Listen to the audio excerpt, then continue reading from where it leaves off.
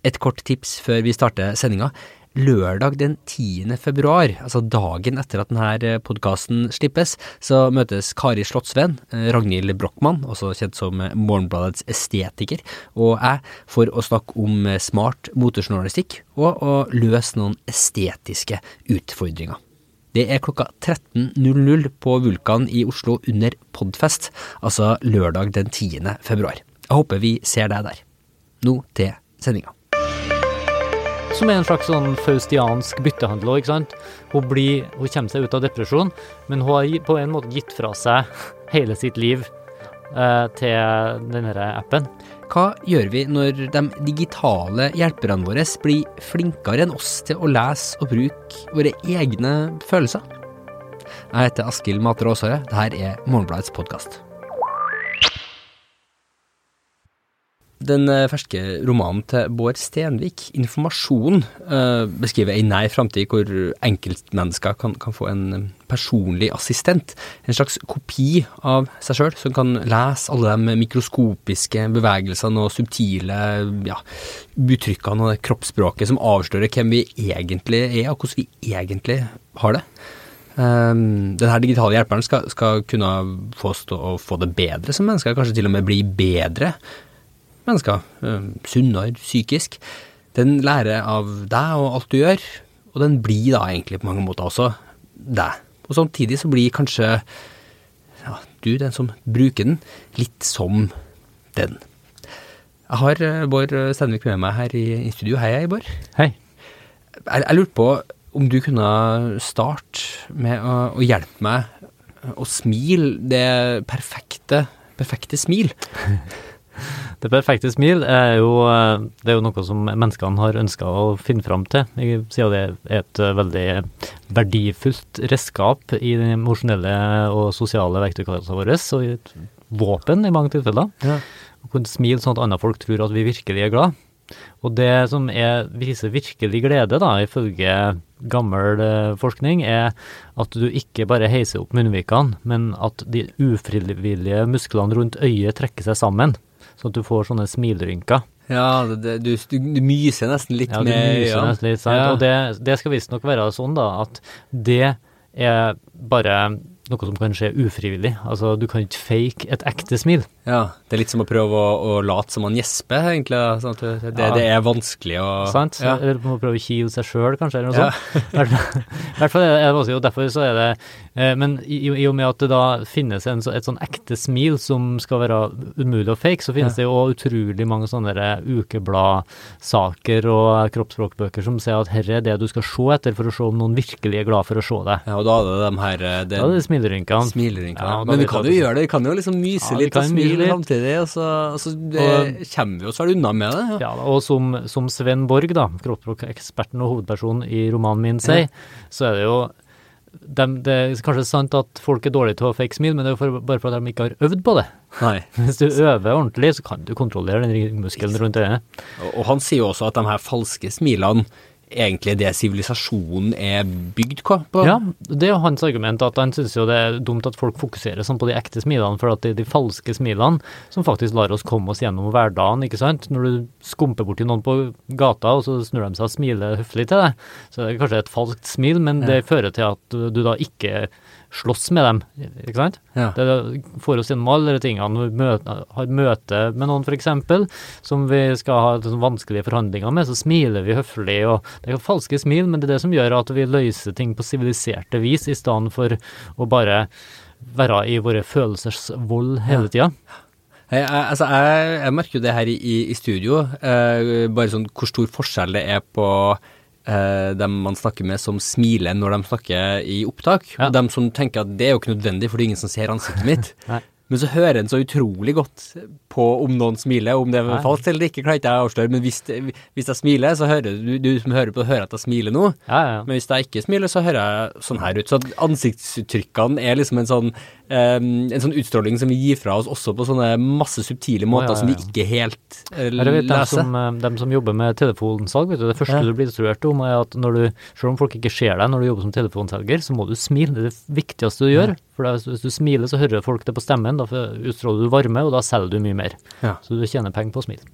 Og Sven, som du nevner, altså, hovedpersonen i boka di, han er jo ekstremt opptatt av det her å ha helt kontroll på alle de her uttrykkene som kroppsspråket, primalspråket vårt, som han kaller det. Men, primærspråket, ja. Primærspråket, ja. Men hvem er egentlig han? For han er jo en mann som har laget seg et skall med total kontroll, tilsynelatende, over kroppsspråket sitt. Ja, hvem er han? Han er jo da som da han kaller seg vel selv for sånn de emosjonelle uttrykkenes sykkelmekaniker, eller noe sånt. Så han er den som kommer inn og hjelper folk for at de skal framstå som det beste versjonen av seg selv, da. Ja. Og sånne folk finnes det jo mange av rundt omkring i forretningslivet og diplomatiet og sånt, sånne folk som lærer bort hvordan du skal framstå som troverdig og ekte og som deg selv. Men så har han jo en bakgrunn som han er opprinnelig veldig introvert fra naturen, så sier jeg. Og hatt veldig vanskelig for å klare seg i det sosiale og stottra og gjorde sånn som mange av oss sliter med, men han overvant av det her, så han er egentlig en klassisk sånn selvhjelpssuksesshistorie. Ja, for han har rett og slett bestemt seg bare for at nå skal jeg lære meg å kontrollere det her uttrykket helt og totalt. Ja. Så jeg vil ikke være sjenert lenger, jeg vil være karismatisk og som verdensvant. Ja. Og så lærte han seg alle elementene som måtte for det, og så gjorde han det. Alle elementene i det gode smilet, alle elementene i å fremstå sikker. Men han blir jo egentlig sånn ekstremt opptatt i å prøve å finne ut om det er mulig å beskrive alt det her da. Altså er det mulig å finne et språk egentlig for å beskrive alle de her mikroskopiske tingene. Han prøver før den store teknologiske revolusjonen, som du beskriver i boka di, så prøver han å finne at det går ikke. Men så kommer SAM, eller SAM, og virker som den har klart det utrolige. Og hva er egentlig SAM i historien? Ja, det er jo, altså, som du sier, altså, så har jo Sven en sånn akademisk bakgrunn bak seg, hvor han på en måte fant at det går ikke an, du kan ikke fange alle faktorene som skal til. Han har prøvd det som psykologistudent. Og virkelig grei å finstille alt og fange alle elementene som går inn i det å skape en sånn karismatisk projeksjon av seg selv, da. Altså hva det er som gjør at vi framstår på en måte eller en annen måte. Men det går bare ikke an, for det er for mange faktorer. Men så kommer den teknologiske utviklingen så langt at prosessorkrafta er i stand til å håndtere uendelige mengder med informasjon. Ja. Dette foregår jo bare veldig få år inn i fremtiden. Og SAM da, eller Synchronized Artificial Mirror, som det står for, det er et program som registrerer alt du gjør, og analysere all den visuelle informasjonen, all den språklige informasjon fra både det du sier og fra adferden, delvis fra vise det seg etter hvert da, fra e-poster og browserhistorie og alt det som all den informasjonen den kan få tak i egentlig. Ja. Og da virker det som den kanskje er i stand til å fange det her som menneskene ikke har klart før da, og virkelig finstille alle slags elementer av følelsesuttrykk.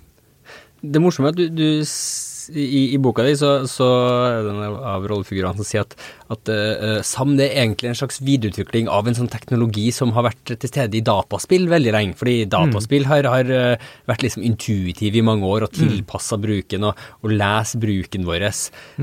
Lenge allerede også er det på mange måter liksom bygd oppå den her leken, så den her superavanserte teknologien bygd. Hva var tanken din bak å gjøre det akkurat, eller fortelle på akkurat den måten? En ting var bare rett og slett realismen i det, at jeg snakket, som en del av researchen, så snakket jeg med folk som visste litt om sånn kunstig intelligens og sånn, hva heter det, sånn interface, altså måten du interagerer med datamaskinen på, og de mener nettopp, og de mente jo at veldig mye av det som er mest spennende skjer i dataspill. Ja. Fordi at sånn virtual reality og alt det som folk snakker om nå, mye av det innfallsvinklene til hvordan du interagerer mest mulig intuitivt med et dataprogram kommer til å komme fra spillbransjen, for at der har de det jo den største underholdningsindustrien som finnes, ikke sant? De har pengene til å utvikle disse kjempekraftige programmene, og i tillegg så har de interesse av at alt skal gå veldig intuitivt, fordi at eneste motivasjonen for at folk skal drive med å spille dataspill er jo at de har lyst til det, sant? Ja. Det er ikke noe, de må ikke gjøre det på grunn av jobben eller noe sånt. Så de har insentivene til å faktisk studere brukeren så mye for å gi den akkurat den opplevelsen og den feedbacken den har lyst på. Det som stimulerer deg aller mest, og gjør det aller mest fristende å fortsette med noe. Og så er det en annen teknologi som du beskriver, og som er veldig mye nærmere egentlig det vi allerede har nå. Det er altså, kjæresten til hovedpersonens venn Nora. Hun bruker et sånt psykologisk hjelpeprogram, en app egentlig, som egentlig er ganske primitiv. Elate, tror jeg den heter i boka. Jeg vet ikke om den er en ekte teknologi eller ikke, men som rett og slett er et spill som spillifiserer det å prøve å komme seg ut av en depresjon. Er det noe som du har tatt fra virkeligheten? Det finnes ting som ligner på det her, og den største og i tillegg prinsippene er jo at det som allerede finnes i vanlig kognitiv terapi, som er det at du prøver å, når folk er deprimert, så har du en pessimistisk forklaringsmodell for verden, som sier alt er min feil, ingenting kommer til å bli likere. Mens så prøver de å få folk til å se på de problemene de har, og så gi dem en optimistisk forklaringsmodell i stedet. Ja. Som er for eksempel, det var noen andre sin feil. Det er ikke du som er... Alt kommer til å bli likere. Sånn? Det er sånn det er jo sånn, saken er at de depressive har ofte en mer realistiske oppfatninger av verden enn det vi har, men det er ikke sunt å ha så realistiske verden sin. Nei, apropos falske ting kan være hakket bedre. Det er mye bedre å mene at det er noen andre sin feil at du ikke fikk den jobben. Og så kan du da få et spill som egentlig gjør det til sånne små lystige oppgaver som gir deg små... Når du gjør det til et spill da, så kan du ha et spill som for eksempel gir deg setninger, og det er det som gjør den teknologien så effektiv her, at hun gir fra seg sin samlet e-postkorrespondanse og browserhistorie, alt sånt, til appen. Og så den går gjennom å finne faktiske mønster i hennes eget liv, faktiske situasjoner som hun har vært i, som den gjenkjenner, og så spiller ut dem i sånn litt kamuflerte versjoner for oss, sånn at hun gjenkjenner situasjonene, og så må hun gå gjennom dem og tolke dem på en ny måte, og når hun da tolker dem på riktig måte, med en optimistisk modell, så får hun en liten belønning, da får hun poeng, sant? Ja, en liten sånn pling som gir deg sånn gledesdopamin. Ja, og så liksom den her avataren som hun spiller med blir sterkere, og alt mulig sånn at det blir avhengighetsdannende for henne, og samtidig underveis da, så får hun et nytt syn på sitt eget liv. Og det er jo, som er en slags sånn faustiansk byttehandel, ikke sant? Hun kommer seg ut av depresjon, men hun har på en måte gitt fra seg hele sitt liv til denne appen. Ja. Og det samme da med har hovedpersonen selv gjort da til Sam, som jo gjennomgår en sånn utvikling ettersom Sam tar til seg mer og mer informasjon i løpet av boka, så blir jo Sam veldig mye likere hovedpersonen selv. Jeg tenkte på en scene i den filmen, Cronenberg-filmen Videodrome. Der har du en sånn som jo er laget på 80-tallet, og som jo handler liksom om redselen for å bli påvirket av informasjonsteknologi, da, men da i form av VHS-en, hvor det er en scene hvor hovedpersonen plutselig ser ned på sitt eget bryst, og så åpner det seg et sånn kjøttfullt hull, og så er det han som har blitt VHS-spilleren på en annen måte da. Ja, det er 80-tallsversjon. Ja, ikke sant? Det her er jo litt det samme uten den guggen, men det er jo noe av det samme som skjer her, at du plutselig, du blir informasjonen som du får da, men så er jo den også deg selv, og du får en sånn rar loop gående. Og det som er interessant her er jo, for å ta dere spilltematikken videre da, er jo at du kan si at her blir jo Nora i denne fortellinga, hun blir jo på en måte frisk gjennom å spille det her spillet, ikke sant, og forandre seg selv og sånn, men så kan du si at på andre siden så kan du si at hun, og kanskje særlig Sven, blir jo en aktør i et spill som til en viss grad er styrt av appen, altså av Sam og den app-versjonen som heter iMentor, fordi at den kommer jo hele tiden med gode råd, altså den hjelper han å finne den mest effektive reiseruta fra kontoret til det møtet han skal på, den forteller han hva som den sunneste og beste maten å kjøpe i butikken, den for å ordne hvem som han skal i møte med når, ikke sant? Gjøre vurdering kanskje av hva det som og sånne personlige assistenter finnes jo allerede alle de store softwareprodusentene har jo det i emning. Alexa og Siri og sånne. Og de vil også da kunne sette opp avtaler for det automatisk og sånn, ikke sant? Og kanskje når at følelsesgjenkjellingsprogramvaren blir bedre, så er jo tanken at for eksempel støvsugeren skal ikke begynne å støvsuge når at du er irritabel, for da blir du bare enda irritert. Men kanskje de da, og hvis det kommer inn en telefonsamtale eller en e-post fra noen som du har en konflikt med, så kanskje lese av kolesterolen eller pulsen din, ikke sant, og si at kanskje ikke best at han får den mailen akkurat nå, for han skal ha et viktig møte etterpå. Det er sånne vurderinger som sekretærer bestandig har gjort, og hvis den personlige digitale assistenten din begynner å gjøre sånne vurderinger for deg, så er jo det veldig fint, men det betyr jo at den kontrollerer deg, og den kontrollerer ditt bilde av omverdenen. Så på en måte blir jo Sven da en sånn brikke som flyttes rundt omkring etter programmets forgodtbefinnende. Og spørsmålet hva slags prioriteringer er det i programmet som styrer hans forflytninger?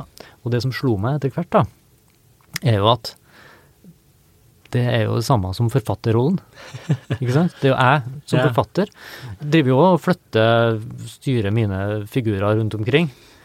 Og gjør jeg det for at de skal ha det så bra som mulig.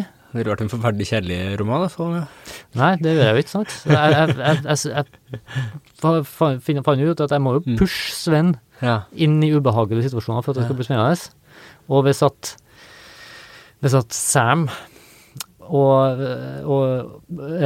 iMentor er ute etter å lære om følelser, vil det da kanskje de også vil finne ut at det er bra å pushe Sven i retning av ubehagelige opplevelser. For å få så mye informasjon som mulig. For å få så mye informasjon om hans følelsesliv som mulig, så må de jo nesten gjøre det. Ja. Så da blir Sam på en måte i samme rollen som den klassiske naturalistiske forfatteren, som har sine mennesker som sånne små labrotter i laboratoriet og utsette dem for forskjellige prøvelser, ikke sant? Og problemet er jo at det som er med sånne program i virkeligheten, er jo at vi vet jo ikke akkurat hva slags vurderinger det er som ligger bak. For eksempel når Amazon gir oss forslag. Du kommer til å like den serien her, du kommer til å like den boka her, sant? Så vet vi ikke det. Vi tenker automatisk, for at den vil mitt beste, den vil gi meg ting. Men som vi kjenner sånne vurderinger som allerede finnes i det kapitalistiske systemet i dag, så er det ikke sånn at de bestandig vil vårt beste. For eksempel hvis du ser for deg et system som skal produsere selvhjelpsbøker og selge til deg, vil de da lage en selvhjelpsbok som løser problemene dine? Nei, det vil de jo ikke, for da får de jo ikke selv flere selvhjelpsbøker, og det er jo det som statistikken viser, ikke sant? Folk som kjøper selvhjelpsbøker. Så den perfekte selvhjelpsboka ligger i et hvelv et eller annet sted, sant, og det må ingen noen gang få tak i, for da vil de ha sluttet å kjøpe selvhjelpsbøker. Nei, men det var en interessant ting da, at vi tenker på teknologien og framskrittet som noe som skal gjøre verden mer og mer oversiktlig, fornuftig og rasjonell, men det vi har sett med for eksempel den amerikanske valgkampen, er jo at algoritmene til Facebook gjør ikke det. De belønner irrasjonalitet og følelser på en måte på samme vis som veldig mange litterære sjangre og filmer. For at vi vil gjerne se irrasjonalitet, vi vil se konflikt, ikke sant? Og så viser det seg at Trump greide i samarbeid med Facebook på en måte, eller om han hacket Facebook sin algoritmer, eller om de belønner han, eller hvordan du skal se på det. Det hadde vært veldig fint hvis du hadde hatt algoritmer som gjorde folk mest mulig opplyst, men det som lønner seg for Facebook er jo ikke det, er jo at folk blir mest mulig ikke opplyst, men opprørt. Og at de får enten bekreftet sine egne fordommer, eller at de blir veldig sint på noen, ikke sant? Og det førte jo til, i hvert fall noen som mener at det førte til Trump sin valgseier. Så du kan si at algoritmene har lært seg å fortelle historier på det verste sånn pulp-vis, såpeopera-vis, ved å utnytte de mest primitive av følelsene våre. Så, mens du tidligere har hatt en sånn oppfatning av at teknologien, det liksom det rasjonelle, kjølige, ikke sant? Men verktøy for oss. Verktøy for oss, ja. Så har du nå fått et gjennombrudd som supert. Nå kan maskinene forholde seg til følelser, men da gjør de det jo plutselig på akkurat samme destruktive og spekulative måte. Litt tilbake til Sam og den teknologien da.